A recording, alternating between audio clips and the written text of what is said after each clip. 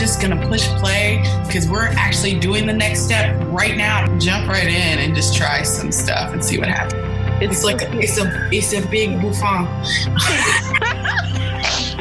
Cute though. I'm digging it. Hi, this is Liv from the We Are All One podcast. Welcome. Today I wanted to talk about really closing a chapter in my life. And normally, how I really want this podcast to be is to talk about things that we can do something about. The whole inspiration for what we were planning to do, the podcast came about because of the plans and the excitement over what we were going to do. The situation and circumstances have changed, which, let's just say, if you are under 20 years old and listening to this is life. Life throws you a curveball all the time, especially when you think you have a plan. One of my dad's jokes was, if you want to hear God laugh, make some plans. I mean, nothing truly ever goes off the way you want it to go. And I remember our eldest asking me quite in the beginning of this process, and we were looking at all these different things we wanted to build and just really excited about everything. And one thing after another happened after that. But he asked me, he said, so what do you do if none of this stuff happens? Basically, like, your goals don't have to change. The way that you implement how to get there may change. Like, the plans may change. Your goals don't. So this week, I'm sort of closing the book on what we plan to do in the way that we plan to do it. Now, I don't know, in the future, there may be more of a way to do this. But right now, I think that the best thing for my family is for me to stay put, to not charge ahead and buy the property that we were looking at. So we have some land. It's small. We're in the city. And I say city in the most country way, like a small city in Tennessee. This is not a real city. My husband was just saying how much he loved being here. And I'm basically my old house. Before I met him, this is where I lived. And then we lived in his house for a while. Then we lived in the woods for a while. And then we moved back here. My family needed me to be close, so we moved back here, and it just so happened to work out with the boys and their schooling, and just kind of making sure all of our priorities were in the right place. I think originally we were thinking about homeschooling, and he decided that that's not really what he wants to fight for at this time. And maybe that's, again, a little too much personal information. But I think when you go to alternative living and you start thinking about these things, and you think about the way that the system has created just everything that we see around us, and really being a consumer of all things, you question even the way that we were schooled. We're planning to keep them in their regular schooling, and so that means that we have to stay also because of our shared custody with their mother. So this constrains where we go and how we do things. She was a very willing participant in the very beginning. In May, she made a decision to kind of be a little more hostile towards all things of change. I think that there was a lot of change for her to handle all at once. We want to respect that and give her the space that she needs, and the respect to have what she needs as well. So with this being a blended household and all of sort of these emotional and relationship ties that are keeping us where we are, we're going to try to find the best way to honor our values, share them with our kids, and help ourselves grow into the people that we want to be, and share our happiness, our joy, the hardships, the craziness with them, and also with you guys as well. And I don't know if you guys think that it might be a good thing to do a YouTube kind of like versions of what we're going through, if that's something that you guys are interested in, let me know. On the website, I will have a little form that you guys can sort of say if that's something that you want, if you want to vote yay or nay. Our tiny house should be launching on the Airbnb site very soon. It's adorable. We are supposed to be doing some art projects in there this week. The painting just got finished. We've been really slow walking that because we're juggling between me, my husband, and my parents. We are juggling about 8 different businesses right now.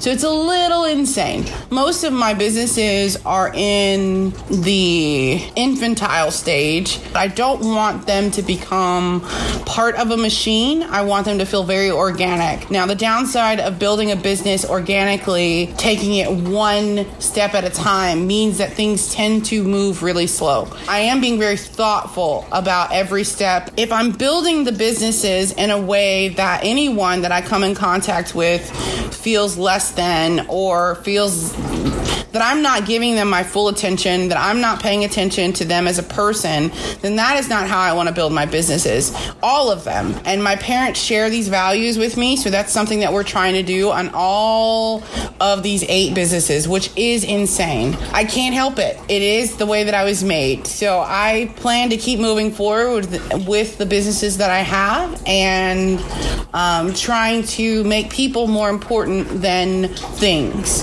Now, this sort of goes into what I believe, why I connect with the idea of minimalism. I mean, if you look up minimalism, I want to say they were one of the first ones to podcast about it. I believe they also have a movie. It's these 2 guys, and I'll probably link their information in the show notes. They are very motivational. They talk about these things. It's a beautiful podcast. I love their point of view. And again, the values that they talk about is really valuing people and memories and thoughts as opposed to stuff. And sometimes we can get into a place where stuff becomes more important than a person. And, you know, I've experienced this myself. You know, I've got an iPad that's, you know, $1,000, and the kids want to play with it, right? And so how do I value the money that was spent on this iPad? Because it is hard-earned money, but how do I value them as well? Like, they're 8 and 10, so, and they're not destructive 8 and 10s either. They take care of things, and it's funny because one of the iPads that I had that I was so worried about, so I wind up destroying it myself, interesting enough. But it did make me sort of face that moment of, is this thing more important than them right now? It's not like I have the right answer. I have my answer, which is basically to let them experience the iPad, let them have the iPad and explain to them about responsibility. But I don't ever want my gut reaction, my first reaction to be to yell at them because they're touching the iPad, or they're touching a TV, or they're touching something that they could mess up. And maybe this is a little extremist, especially from my own background. I don't want to yell at them for stuff, because I think that you can have a conversation and show the gravity of the importance of money, the importance of working hard for your money, and the importance of valuing your things, but not over people. I still can't co-sign on that. So my whole value system that leads me to minimalism, again, I haven't really talked about my upbringing, but I identified with very extreme religious ideas. You know, there's, and this is something that me and my husband both sort of connect on. Now, even though we have these ideas and we value them, if it's the monks or the nuns or the whatever religion, there's always someone who is doing the most. And as someone that grew up wanting to be a missionary, I had this idea of really having nothing and allowing God's work to be my work. Now, that's not what I'm doing right now, in the sense of I'm still in the same city that I spent most of my life in. I live in a house that's rather big. It's not a small house. I mean, it's not a mansion or anything, but it's big. It's definitely bigger than what we wanted to build. So I'm living in what is luxury. Now, I don't think that we think of ourselves as having luxury in America. Like, unless we're living the Instagram life, the YouTuber life, then we think that we're somehow not achieving something.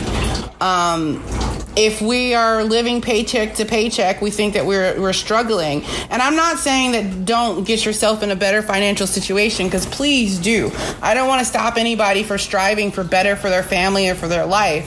But I do think that we need to check ourselves to see if we're valuing the right things. You know, as a child, watching my dad, seeing him very seldomly because he felt like he needed to provide more. My dad came from very humble beginnings. My mom did too. And so they were very, very much into working really hard to provide more for me. And let me just say, I am very privileged of what I get to enjoy with them. I don't think that I have the average life. Me and my husband, we live a good life. It's not the Instagram life. You know, we're not traveling all over the world yet. And that's something that we really want to do. Do we need to do it the way that everybody else does it? We watched this. It was some sort of reality show, documentary sort of thing, where these artists literally did not have any money in their pocket and they traveled across the country. Now, it took them a long time. They did their art and they traveled across the country with their art, using their art as their only currency. And it was very possible. So, I mean, there are ways to do things that you want to do. It's just, how much do you want to do it? What are you willing to give up to do it? I grew up with this idea of what I wanted to do with my life. And right now, this week, I literally had a breakdown because I didn't want to bring these clothes into my house. These were my clothes that I had kept at my mom's house, and I was bringing them back in because when I got married, I didn't bring them with me. And so I had this whole rack of clothes that I just felt overwhelmed just looking at them. And I felt defeated bringing them back into the house because I love the idea of being a minimalist. I love having one bag and having everything I need in one bag and being able to go anywhere and do anything with my tools and my skill set and, you know, sort of foraging in this life, exploring, adventuring in a very, a very strange way. But I felt very defeated by these clothes. And I know that sounds really crazy, but when you work really hard to let things go and then you have like this baggage that just shows up at your back porch, you're just like, what in the world am I doing with this? And I brought in a few things and I left the rest outside. I got rid of, there's a big pile of it that's going into the trash. Like, I'm not even gonna give it to Goodwill because it's not even worth Goodwill like time. Some of the things are being resold, and some of them I have to use for the businesses that I have. Most of my businesses I work from home, so I really just don't have the need for a large wardrobe. And maybe this goes back to my extremist sort of thing about myself, which is I also want to make my own clothes. Now, I know that's really strange, but I have a designer friend that she makes her own clothes, and I love that. I think it's maybe this idea of going back, of slowing the world down a bit so that we can have a better life, because being pushed and pulled by every ad, every smell, every restaurant. I mean, on this street that I have lived on since I was about 11 years old, the amount of restaurants and the amount of fast food places and the amount of shops and things that we can consume every day is extreme. There's just so much to consume. And I do think that it's an awesome thing to be in a place where we have all these options. I think it can be very overwhelming. For me, it is. It is very overwhelming. I don't necessarily like all those options. I don't like that most of the things that are given to us as options aren't really procured in a way that's sustainable, in a way that's responsible. I believe that America has become a consuming machine, and that we don't even realize how luxurious it is to have someone else cook our food. We say it's fast food and we're settling and whatever, but that is, I mean, if you think about that's a luxury. Now, are you eating the food that you really want to? You know, and that kind of goes back into the veganism thing. But, you know, are you really recognizing the fact that if you have air conditioning, if you have lights, this is a luxury. I know this sounds like it shouldn't be, and in America we're trying to raise the standards of what the average is, but I think we need to remember that the average that we live is not necessarily the average around the world. We need to and not so much that we need to look down at people that don't have what we have, but understand that we are privileged in the things that we get to experience. For the most part, I believe that we become ungrateful for these things, but also put them in their place. They're not as important as people are. They're not as important as the relationship that I have with my husband, the relationship I have with my kids, the relationship that I have with my parents. These things should not supersede the relationships that I'm building with my business partners. These things should not supersede kindness and love and compassion. So I guess that's a little bit about minimalism and how I'm facing that in my own life. I do want to mention that I've set up this checklist. One is on sustainability, one is on veganism, and the other one is on minimalism. And if you're interested in any of these things, there's a checklist that you can download for free. You don't have to sign up for anything, but it is available on the website. And it's just, sometimes you need visual aids. Sometimes you need to be asked the right questions. There's so many aspects of minimalism that I adore. There is, and I have to do this plug, there are these Canadian guys, or maybe it's a family. I'm not really sure. I feel like it was two brothers that they've started this company, and it's called the Minimalistes, or Minimaliste, and they are adorable, and they create these tiny houses, and it's so thoughtful. The design is so thoughtful, and it's so refreshing, because as much as I love the tiny house movement, sometimes those tiny houses were so cluttered feeling that it gave me anxiety just to look at it. As cute as they were, I'm just like, I don't think I could live in that all the time. And it's the same feeling that I get when I think about an RV and all the plastic. So that may make me a RV snob, a tiny house snob. I don't know. Sometimes I feel like I'm being judgmental of other people's spaces, which is not what I mean. Whatever situation that you feel comfortable in is what you feel comfortable in. And I am just trying not to step on anybody's toes, because it's not a judgment of you. It's just what makes me comfortable. It's funny because I'm finding where this minimalistic sort of idea meets reality with my husband, who is a recovering hoarder.